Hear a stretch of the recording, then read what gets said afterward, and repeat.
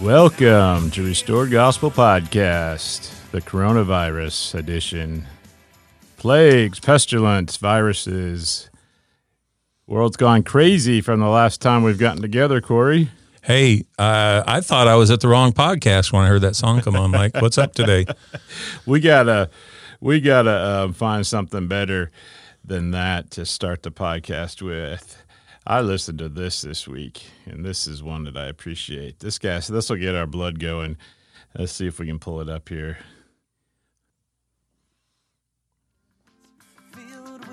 This is a better song, Mike. Much better. It's every tribe, every tongue, every nation. A love song born of a grateful choir. It's all God's children singing glory, glory, hallelujah. He reigns.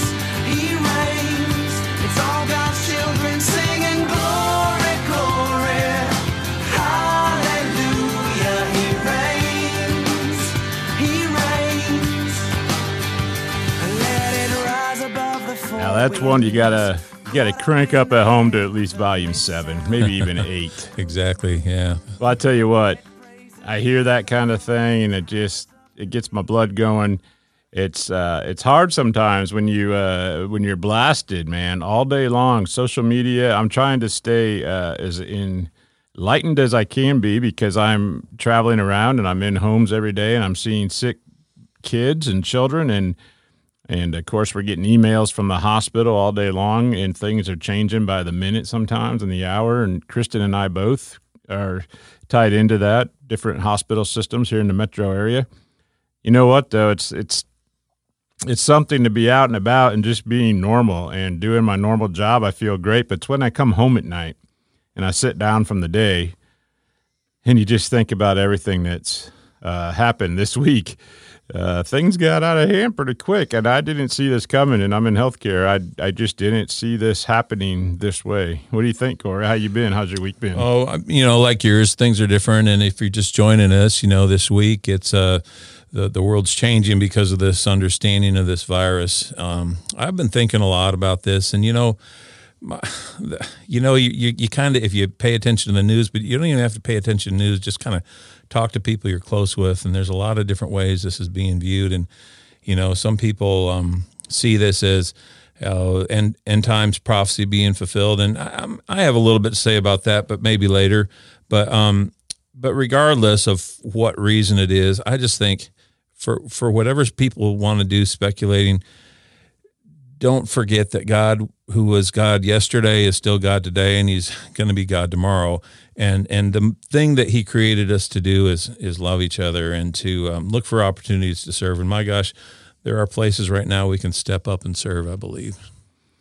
Well, what kind of places? Well, here's we have what to stay home. Yeah, I know, but here's what I'm thinking, and I was motivated because I was listening to a broadcast and they were talking about this. They said, this is hard for everyone right now, but it's harder for elderly people, and we all have neighbors or maybe even relatives who, they're at even higher risk right now. Check on them, call them, see how they're doing, see if they just need someone to bring over some water bottles or something like that. And I know we have to be cautious in contact. I'm not going to pretend that because, we're believers in Christ and we've found the restoration and the glorious gospel in the last days that we don't have to be careful. You look through all the time and you realize that no matter how profound God's providence was through time, that we're still mortal. Even Moroni and Mormon, who takes this whole book of Mormon and consolidates all these scriptures. His effort to make sure we get this word in these last days. He was taken down by the Lamanites with a sword, and it's like, and I just think, and it was his son Moroni then who has to deliver the plates. Hey, he didn't go around saying, hey, I'm God's servant here, and I don't have to care that the Lamanites have swords. He was still a victim of that too. So I just think we need to be sensible, but look for ways to, if it's not even something where you're doing interaction, just to be an encouraging hope and a positive source of energy can do a lot. Because right now, some people, this is all we were talking about. This is all we can see right now. I'll tell you what, get yourself a nice writing pen. A nice writing pen. I recommend a fountain pen. I tried yours and I can't do it. Get your branch directory out and write some letters to people in your branch that have ministered to you in the past. Get your kids involved. Just write a handwritten letter. Maybe mail is the highlight of people's day, as long as the mail's still going out. And just to get a regular letter in the mail out of nowhere, someone says, "Oh, I mean something to somebody." It's a good thing to do. I do want to touch on just a few health things, misnomers, and just from what I know from the health community, and then get into more of the spiritual and what's going on inside of us and how is this affecting us in our hearts and in our minds. But there's a lot of misinformation out there. Everything from it's just a cold, it's just the flu, to millions of people are going to die, and I don't know that anybody knows where that truth is right now. If you're talking about bringing groceries into your home and stuff, you know what? You can go out and get your stuff and bring it home, and very well that stuff could all have contamination on it, but put it away. That's if the virus is on those things, it's going to die within 3 days or so, and you're not going to touch all of that every day. Wash your hands. Microwave kills it. If you do takeout and you want to go and get takeout from your restaurant, if you're worried about getting contaminated, bring it home, put it in the microwave for 20 seconds. That kills. That's good to know. That kills the virus. It denatures it. That's from biology. A friend of mine, it's a biology professor or teacher, and I saw something the other day. They were freaking out in the drive-thru because they weren't putting on fresh gloves after every meal. They're going to hand you the bag. There's no record of it being transmitted by eating it. You have stomach acids and things that kill. I don't know for sure that that's 100% positive, but the main way you're going to get it, is just your hands rubbing your face, but also, Corey, it is, from what I understand, it is airborne, and it can stay in the air for up to 3 hours. So that's what drives me nuts is, when they said we're going to try to slow this progression down and everybody hunker down, I thought that was great until I was doing my job these last 3 days, driving around the city. Every Walmart and grocery store and dollar type store is packed to the parking lots are packed from 8 in the morning till 5 in the evening. I mean, early in the morning they're packed. And so there's thousands of people going through these places. And it's not enough to just stay 6 feet away from somebody, because if somebody walked through that aisle 2 hours ago and breathed out or sneezed or coughed, and then you walk through that aisle, you inhale that.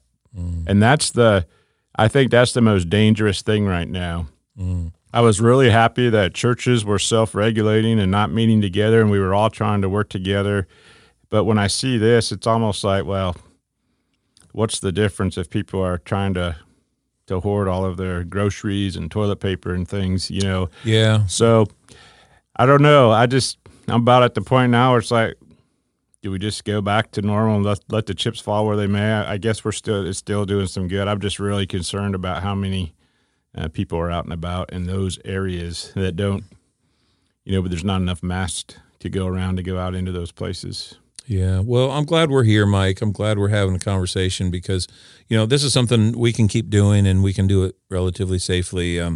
But for anyone listening online, we want to be a beacon of hope. Mike brings a great background from healthcare, and he's kind of on the front lines of this stuff, understanding the reality of it. And so, I was thinking a little historically.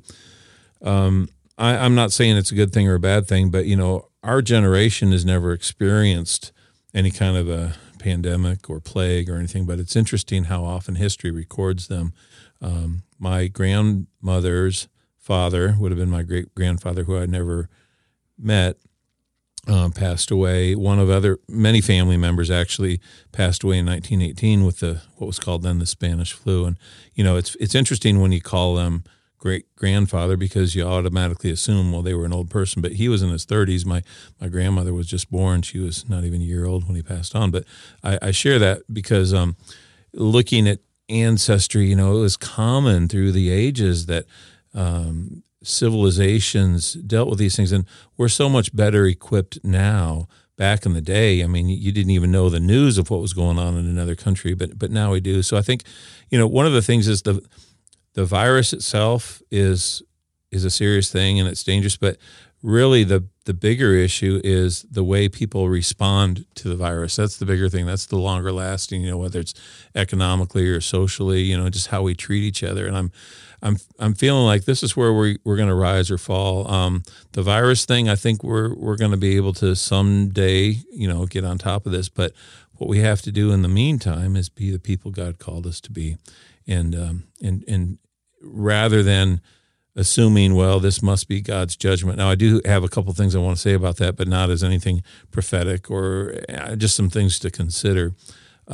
It seems that, unfortunately, for more conservative kind of Christians, we sort of tend to see these things as well. See, this is the I told you so that the Bible's always been talking about. And it may or may not be that, but I think the more important thing, no matter what those things are, is that we respond in any day and time we're called in and as Christ would. It's kind of like, when the thing with Brazil and the plates down there came out last year or a couple of years ago, what concerned me the most out of all that, and early on, I was really up in the air about, I was really looking into that and had an open mind, was how soon people were so quick to judge and to condemn.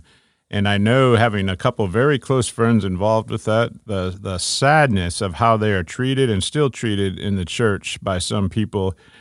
I was aware of that as this whole thing's been going on, and I may have offended people by, really proclaiming that as far as Christians, I don't think it's right to go out and assemble together. And that's my personal feeling.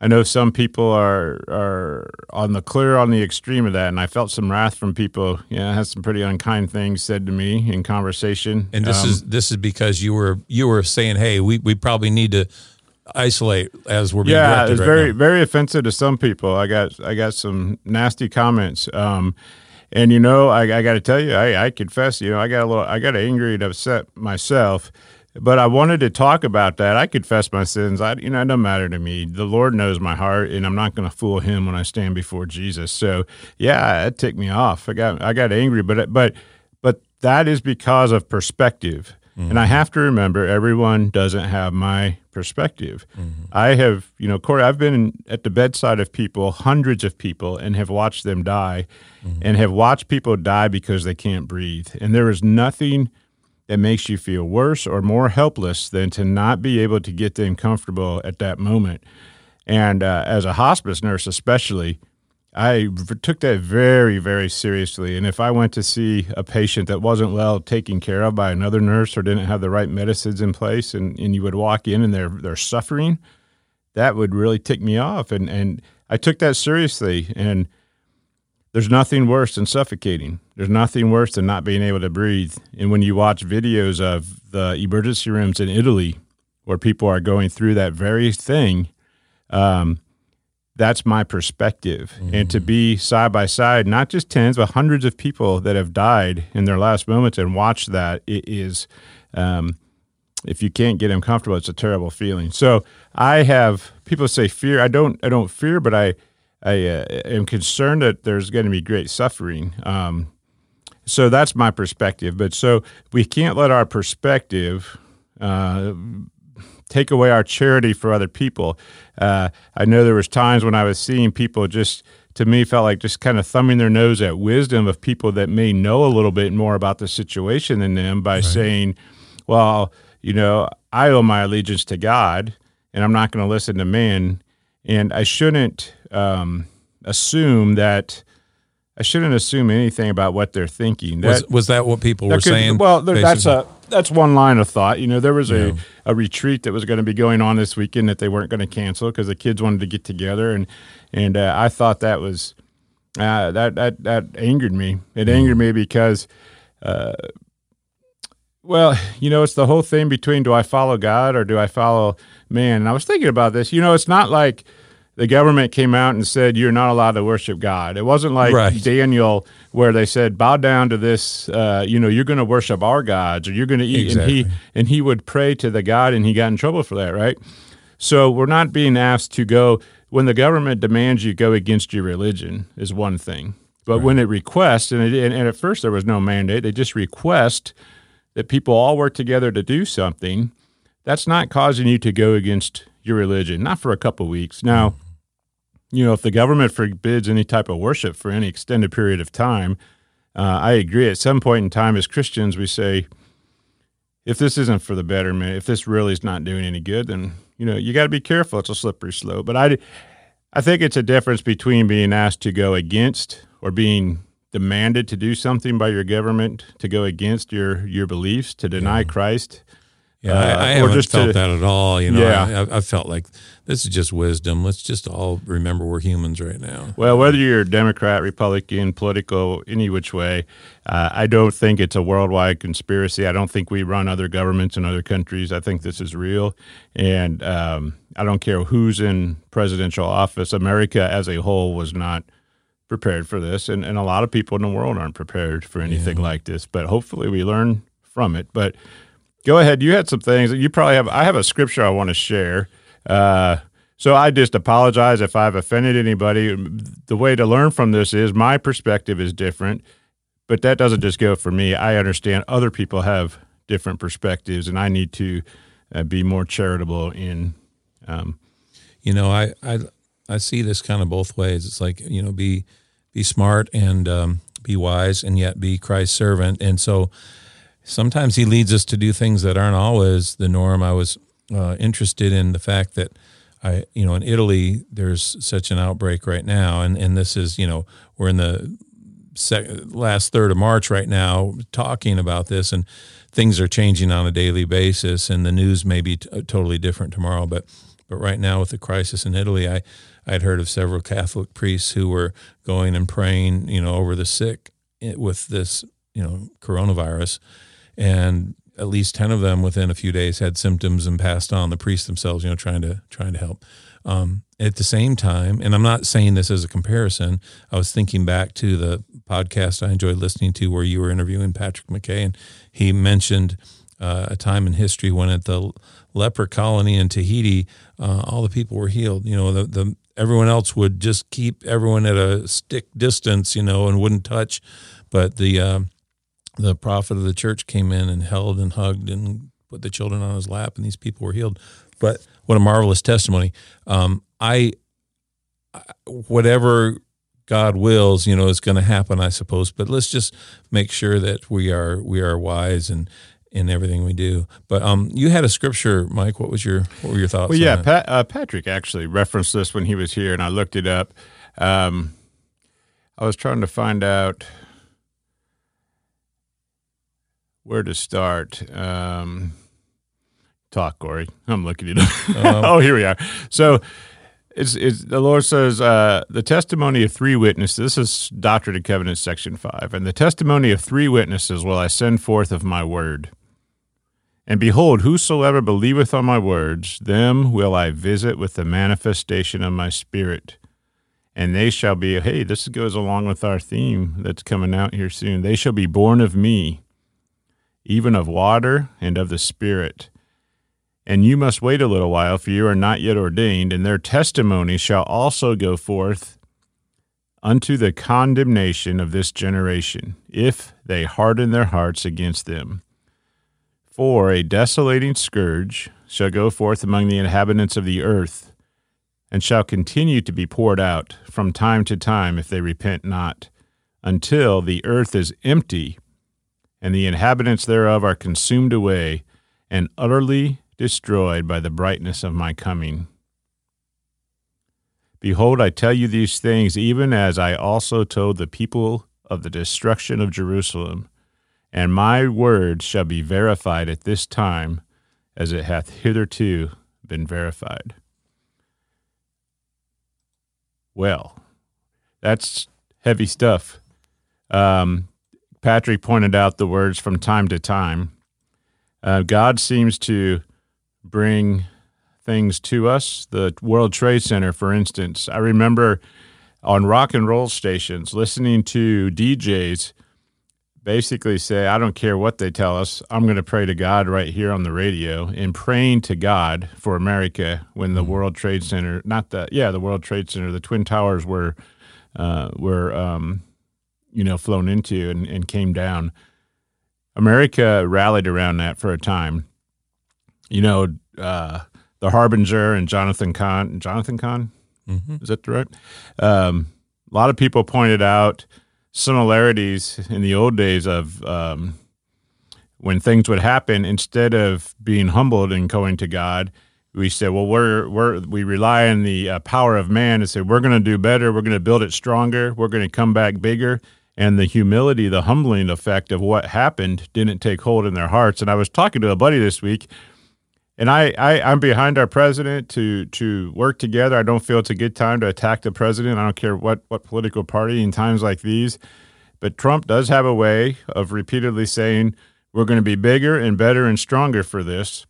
And I think he sees that as a message of hope, and I get that. But you know what we should be saying, though, Corey, is, we need to humble ourselves, and we need to come out of this a more humble people, not a more prideful, stronger. And you can have strength and humility. I'm not putting words in his mouth, but you know what I mean? People hear that, and we're like, yeah, let's go. Let's rally up. We're going to – what's the purpose of this? Use it for good. Yeah. Okay? Yeah, it's in times like back then in 2001 and in now where, you're seeing – the good side, I guess, in a way, of people where people are putting certain differences like politics, hopefully, aside and just saying, no, what can I do to help? And I even heard, car manufacturers were saying, hey, we can switch over our production and make respirators if that can help America right now. We'll make those on our lines right now. No one's going to be buying cars anyhow. How can we help? Saying that to the president. And when you see things like that, where it's like, hey, it's not a profit motive. I just want to help in companies, and you see that in individuals. That's the good thing. But you're right. It has to be done in a sense that it isn't just like, it's us. It's all about us. It has to come with humility.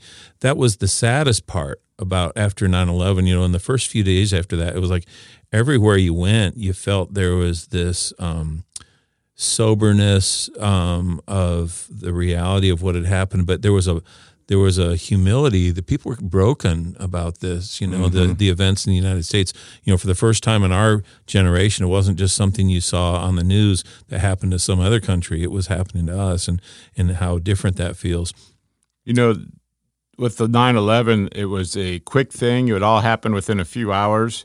And for a while, you didn't know what else is coming, right? It was right. This is a little different psychologically, I think, because we don't have a timeline. We don't know the end. It's like, that's a good point. How long do I have to stay home alone? There's all kinds of different information coming from Hong Kong, China, Italy, England, depending on who's doing what. It's like, well, what's it going to look like here? And we really don't know a week from now where we're going to be. We don't know a week from now if this is going to skyrocket or not, or if it's going to be a slow increase and then a decrease.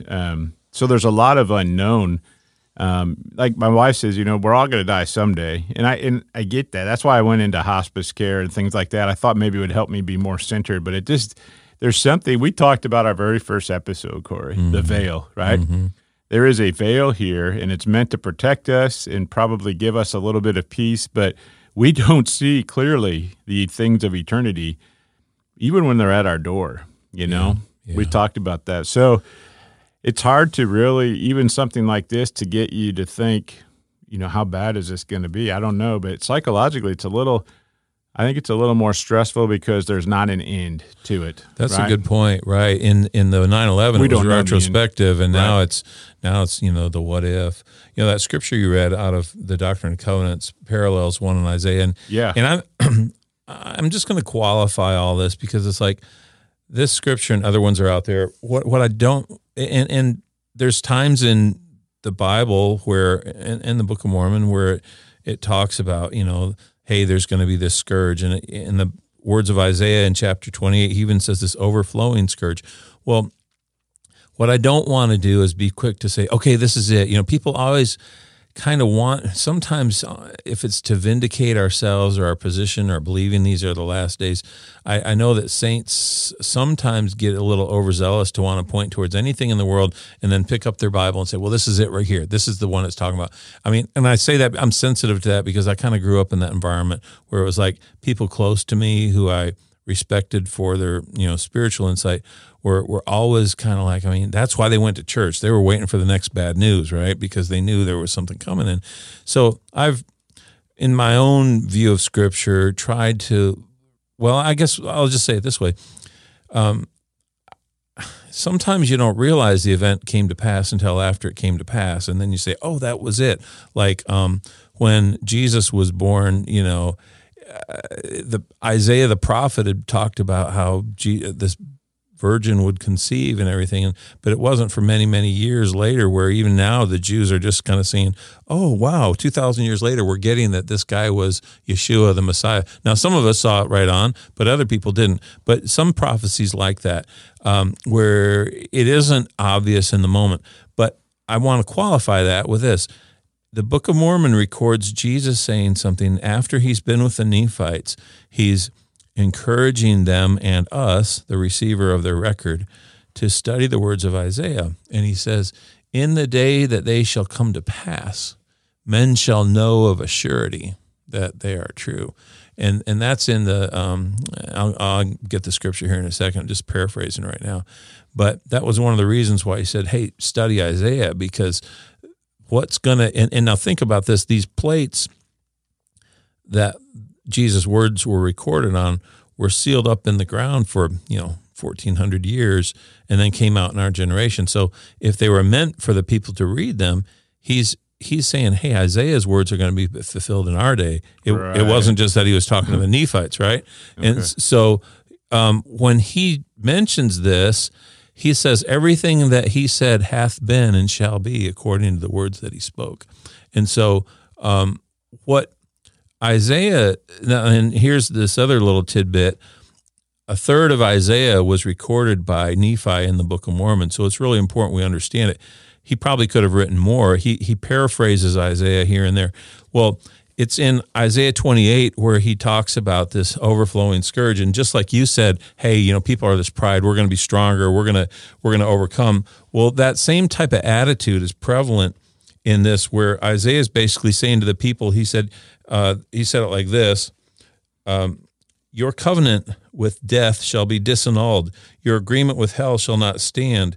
In other words, he's saying you're going to think that you're stronger than this, like hell can't do anything to you, death can't do anything to you. But he said when this overflowing scourge comes, he said you'll be trodden down by it. That's just what God's saying. In other words, the people who are defiant acting, like, hey, this is about us. And, people need to realize in any day of their life, but especially now when judgments come, and I want to qualify judgments from vengeance. When a judgment comes, it's an edict that goes across people far and near, large and small, the great and the small judgment.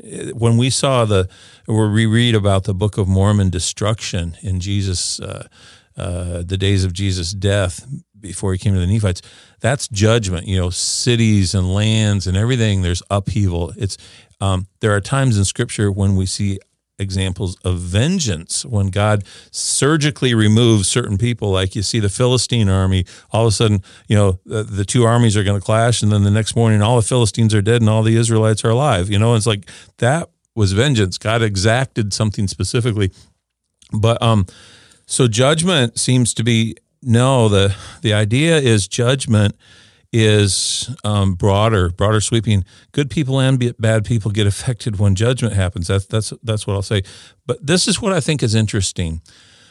And I'm not saying I'm saying this is it prophetically, but this is a good example to talk about things like this.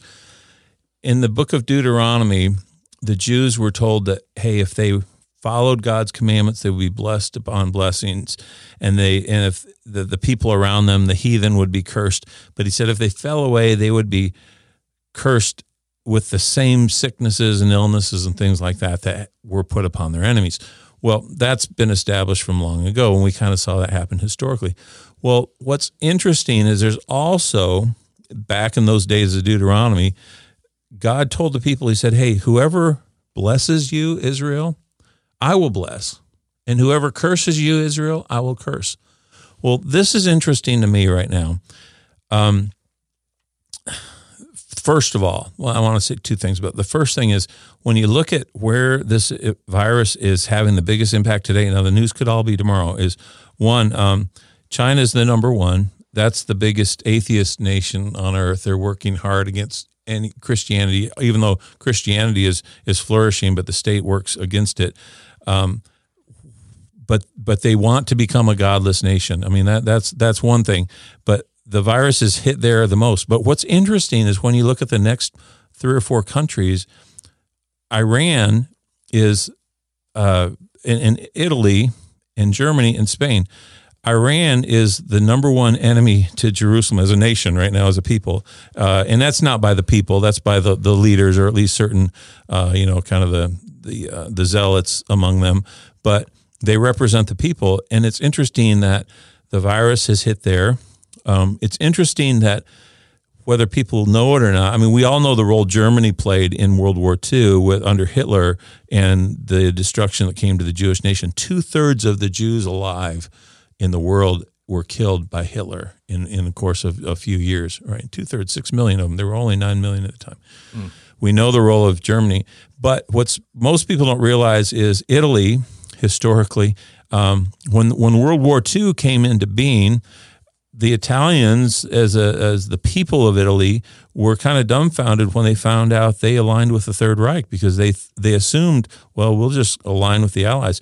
But what they didn't understand was this document, this Concordat, that was what it was called, was signed between Rome, Papal Rome, the Pope, literally the Catholic Church, and Hitler. And this is something I only learned in the last year, where the Catholic Church gave Hitler his full support. That's why he was able to align all those countries. He literally aligned the same Roman Empire in the last days that Caesar had aligned in his days. And in the middle centuries, the atrocities against the Jews were carried out during the Crusades, just like they were against the Muslims. As many Jews were killed as Muslims, but it continued on in this work. History doesn't record it this way, unfortunately, but the work was all supported by the Catholic Church. Every country where the Jews were ousted from about 1000 AD to 1700 AD, was always led by a Catholic monarch or monarchy. And so Spain was one of the places, in 1492, when Columbus sailed the ocean blue, in that same year, Ferdinand and Isabella ousted the largest population of Jews to ever be forcibly removed from their home and homeland was done by Spain. Whoever loves the Jews, he's going to love. Whoever curses them, he's going to curse. Well, Spain, Germany, Italy, and Iran, all these 4 countries have been historically ones who have fought fiercely against God's people. And so I see a little bit of that is like, it makes me scratch my head. I'm not saying, this is the prophecy fulfilled for sure, but I know that God's words don't return to him void. So that's kind of the first thing that's just kind of interesting to me about what's going on a world level. Well, so that's interesting to me, because America historically has been a friend to the Jews. We have a president now that's friendly to the Jews. Very much so. But we also have this prophecy in the Doctrine and Covenants that says, if this generation rejects more light and truth, which, is to go forth to them, then a scourge will be poured out from time to time.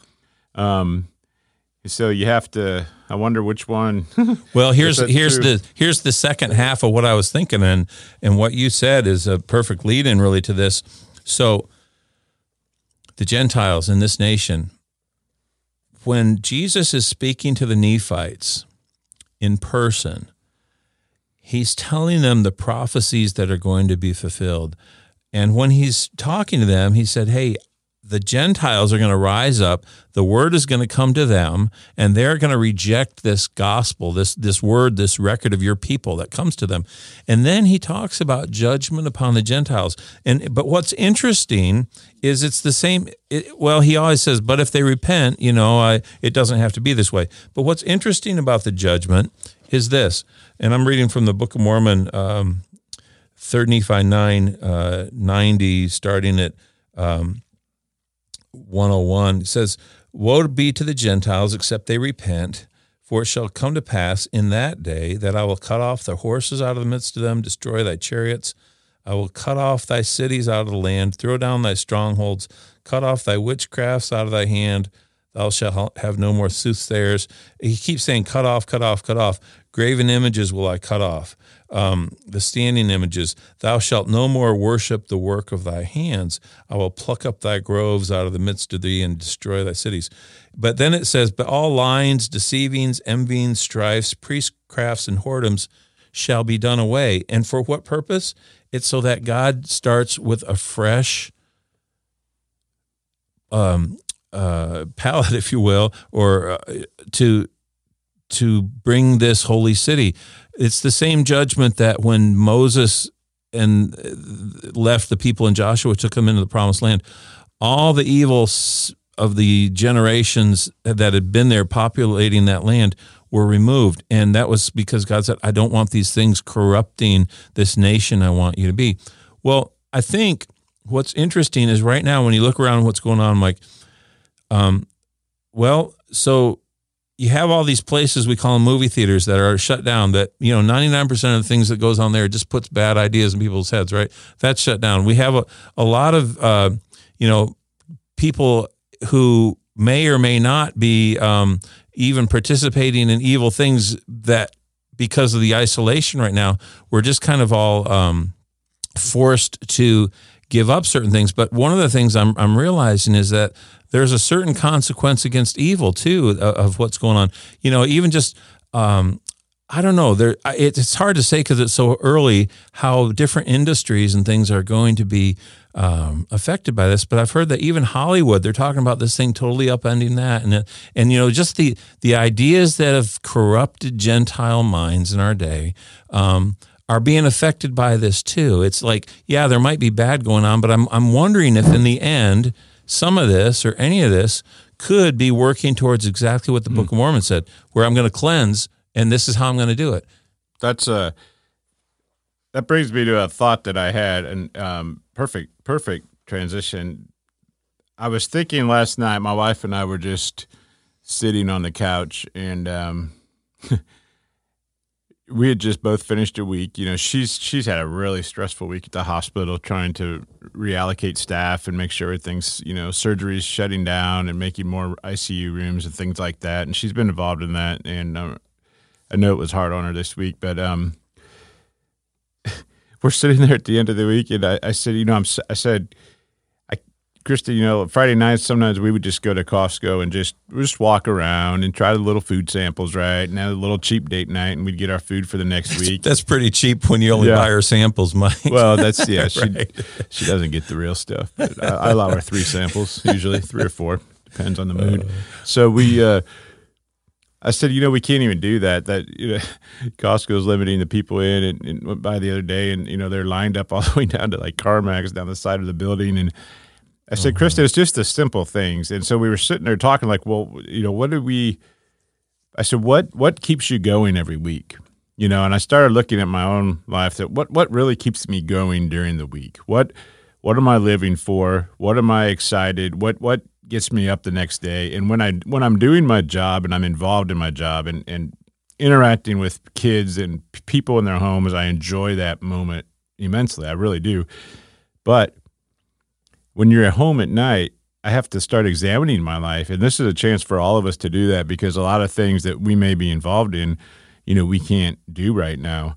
And I admit, man, there's even if the movie theaters are shut down, there's Netflix and Hulu, and I don't watch. There's still lots of sources. I don't watch a ton of TV, but there's certain things that keeps my mind going. Podcasts, we've talked about that. True crime things. There's things that I know I've probably not probably. I'm trying to make myself feel better. I need to get out of my life, and I'm just not willing to do that right now because those are the things that sometimes keep me going from day to day. And yeah, I love studying the Word. You know that. I can go for hours and read and try to treasure up those things, but there's still part of me that's in the world, and I know God has to get that part of me out, right? We talked about that. We've got this is going to air today, right after we record it, and so we're going to bump our other programs back. But coming up, Corey, you and I, we've got about 4 episodes that we're going to talk about being born again and being born of the Spirit and what that means. And the first couple were a little rough. You and I were kind of hashing through some things, just talking out loud what we thought, and there were some times where I was pretty discouraged in the middle of the podcast. You can probably tell in my voice, but it had a great. We got to a good spot, and then the next couple we talked about being born again. We talked about Christ living in us and those scriptures and what they mean, and do we actually focus on that enough in the restoration? Well, in the end, that's all we have. That's all we have is God. Yeah. He says, you either I'm everything for you, and that fruit from the tree is going to fill your soul, or you're not going to want to be anywhere near it. You're not going to want to be a part of it. That's where we're all headed. And so right now, we're seeing a lot of foundations starting to crumble away from people. Now think about the people that their life is, being down at, Rick's Bar and Grill every Tuesday, Thursday, and Friday night, drinking with their friends, and that's all they have, right? Right. Think about, a whole host of other things. There's all kinds of people going into withdrawal now because there's no sports. Mm-hmm. There's no sports. Basketball was canceled. A whole industry. That's people's lives for a lot of people, and that can be really involved. But as our foundation starts to crumble and things that we look to starts to be taken away, what are we going to, you have a time to sit and reflect and think, can I find something else to get me through day to day, and can it be enough? And that can be really tough. And it's okay to have those tough moments, and they're kind of sad sometimes and frightening when you realize how caught up we are in the world. But those are the moments that we need to do the gut check. And I was thinking about that too, Mike, just that it's important that your entire routine doesn't get focused on this only, and you forget the things that bring you peace. Still take that walk, find your quiet place on your knees and praise God and thank Him. Don't let fear consume you. He's told His people, hey, the righteous don't need to fear. Now, I'm not saying this in a don't worry about a thing, everything's going to be fine. No, there's reason to be concerned, but what this means, I believe, is that we don't have to assume that somehow God's purpose and plan got thwarted by this. His assurances are real. One of the things I wanted to just tie in was this Isaiah 28, where it talks about the overflowing scourge. It's followed by Isaiah 29, which who knows if the chapters even existed. I doubt they did. I think we put these together in our thinking. But Isaiah 29 ties in when a sealed book comes forth. And so the reason I share this is because all of God's promises talk about great things to come. And there may be darkness and hard times between now and then, but this promise that He is going to manifest Himself in power to one, reveal Himself to whoever will come to Him, but also specifically to the promises of the covenants that the remnant of Joseph, they are going to respond. They haven't yet. And even if this plague is upon us, that's going to happen. When Israel turns to God again and they call on Him in the name of Jesus Christ, this is part of the prophecy to be fulfilled when there's 2 churches and God's power comes down in mightily upon His people. All these things are going to happen, and Zion still emerges through all of this. So those promises are sure, and that's why I'm just saying, hey, make sure that we don't get so consumed in the moment that we forget the assurances of God. And that's where I'm saying that He wants us to be hopeful that His assurances are still there. A handful of years ago, I'm terrible with dates, my mom was diagnosed with cancer. Mm-hmm. I was coming back from a trip in Ohio, and I remember the email, still getting the text message. She went to the doctor for her yearly physical, wasn't having any symptoms. they did her regular blood work, and she told me what her blood counts were. And because I worked in IR and we had a lot of people coming in with cancer, but we would do biopsies and different types of procedures. As soon as she told me the blood counts, I thought there's a slight hope maybe it's something, but you almost knew, right? Of course, and she was diagnosed with a type of leukemia. That was terrible, frightening. But we went through some procedures, and long story short, she had a bone marrow transplant. It was flown over from England. It's amazing what medicine does. They put all these things out, and there's all these markers, and she found a donor in England that was like a 10 out of 10. Like, it was the perfect match. And so she had a bone marrow transplant. She's now, I think, almost 5 years out, and they said if you make it to 5 years, your chances of coming back would be as same as anybody else that never had it. And so that was good. But along the way and along the journey, she would have different things of success, and she would post these things, and people would respond, "That's awesome. God is great. God is good," And I thought a lot about that response. I never once felt inspired to pray, "Lord, heal my mom." And I think, again, that goes back to perspective, because I've seen so many believers die that their families wanted them to be healed, that their families wanted the best for them. They wanted them to stay around, and they still suck them to the disease. The disease won. And I know that all of us are giving that time to die. We're all going to die and be transformed into we go on past the veil. And so I didn't feel right praying that, but my prayer was that my mom would have peace, and that as a family, we would all draw closer to God. And but I always thought when something good happened and people would say, "God is good," my thought always goes, what about all of those people that died, that weren't healed? Was God good then? Did God love them as much as he loves my mom? Does God favor my mom more because she was baptized into his church as opposed to someone of another faith? And I say, no, he loves all of his children the same. So I don't know his ways. I don't. Of course I don't. But when we look at times like this, I think it's important as a Christian family, because I hear people say, well, you got to have faith, and they'll quote a scripture and just, I'm not fearing. And it's fine not to fear. It's fine not to fear, especially if you know where your hope is and where even if I lose this life, I'm going to be with Jesus.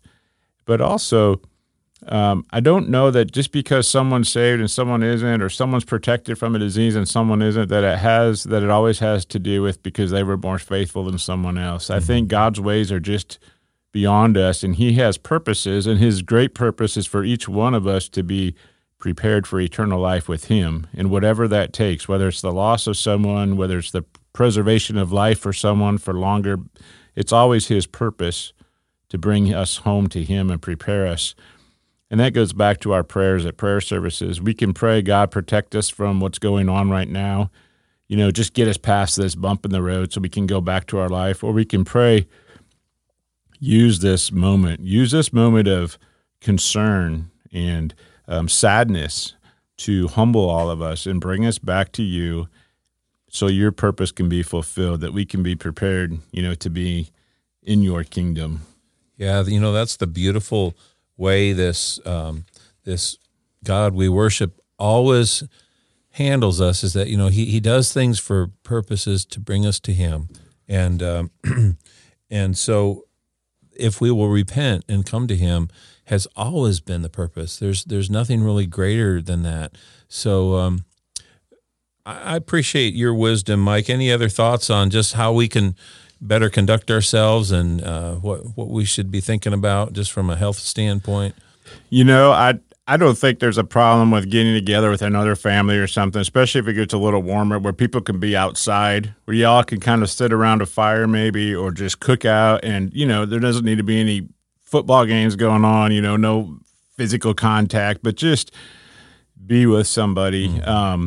Like you said, reach out on the phone. I have a thought, and I want to ask our listeners to Restore Gospel Podcast, those of you listening right now. So this is being recorded, what is today, the 20th, March 20th?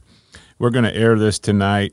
Next Saturday, I would like to do a podcast, and I would like something we haven't done, because we're all separated, I would like to hear from our listeners, and we have the ability to put you into the podcast on the phone. If you can reach out to us through Restored Gospel Podcast or instant message us on Facebook, there's links in every show notes. I'll put links on there. You can email us.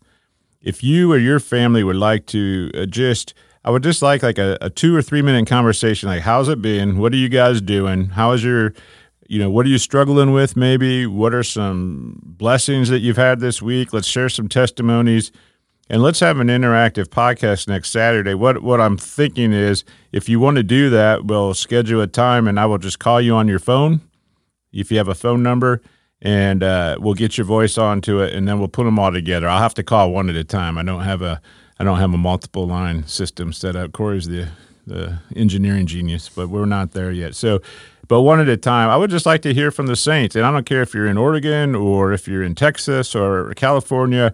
I want to hear your voice, and let's get all of our voices together and get some semblance of maybe, just a blessing, just to hear from you, saint, and how you're doing. So that's next Saturday, a week from today, whatever it is, the 27th.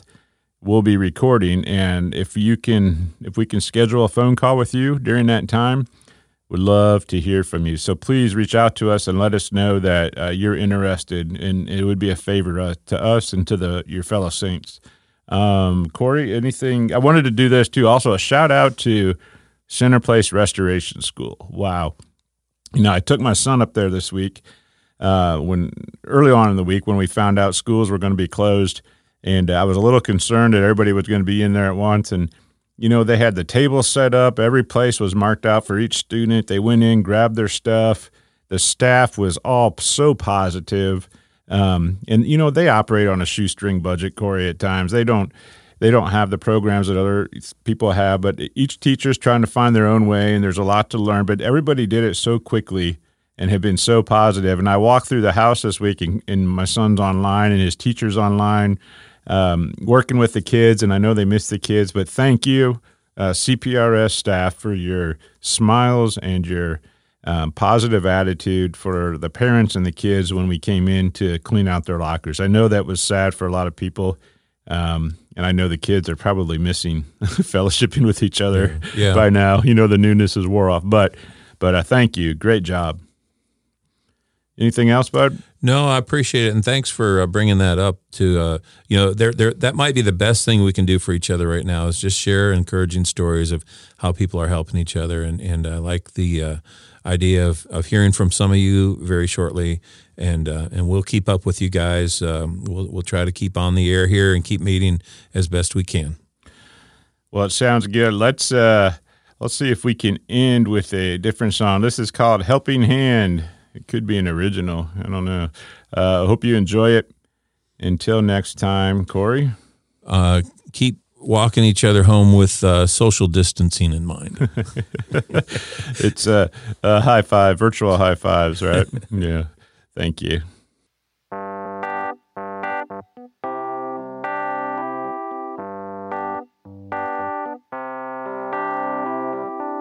Woke up early to another day.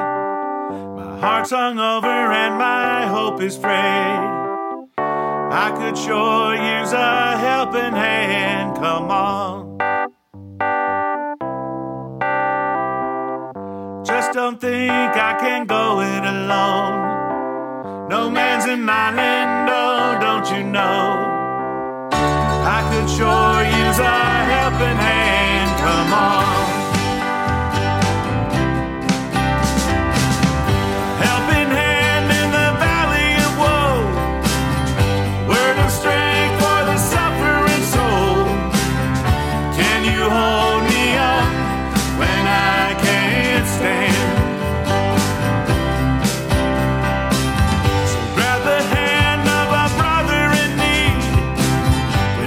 Strong and he is weak.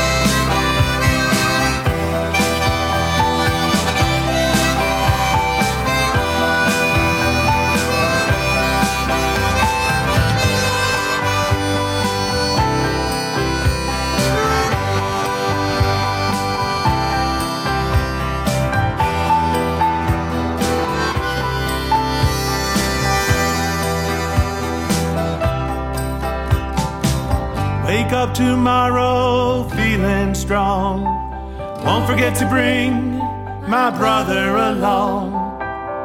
Just like me, he needs a helping hand. So come on. I won't condemn him for his wicked ways. I've had my share of dirty days. We need each other, so come on. Hold on. Take my hand.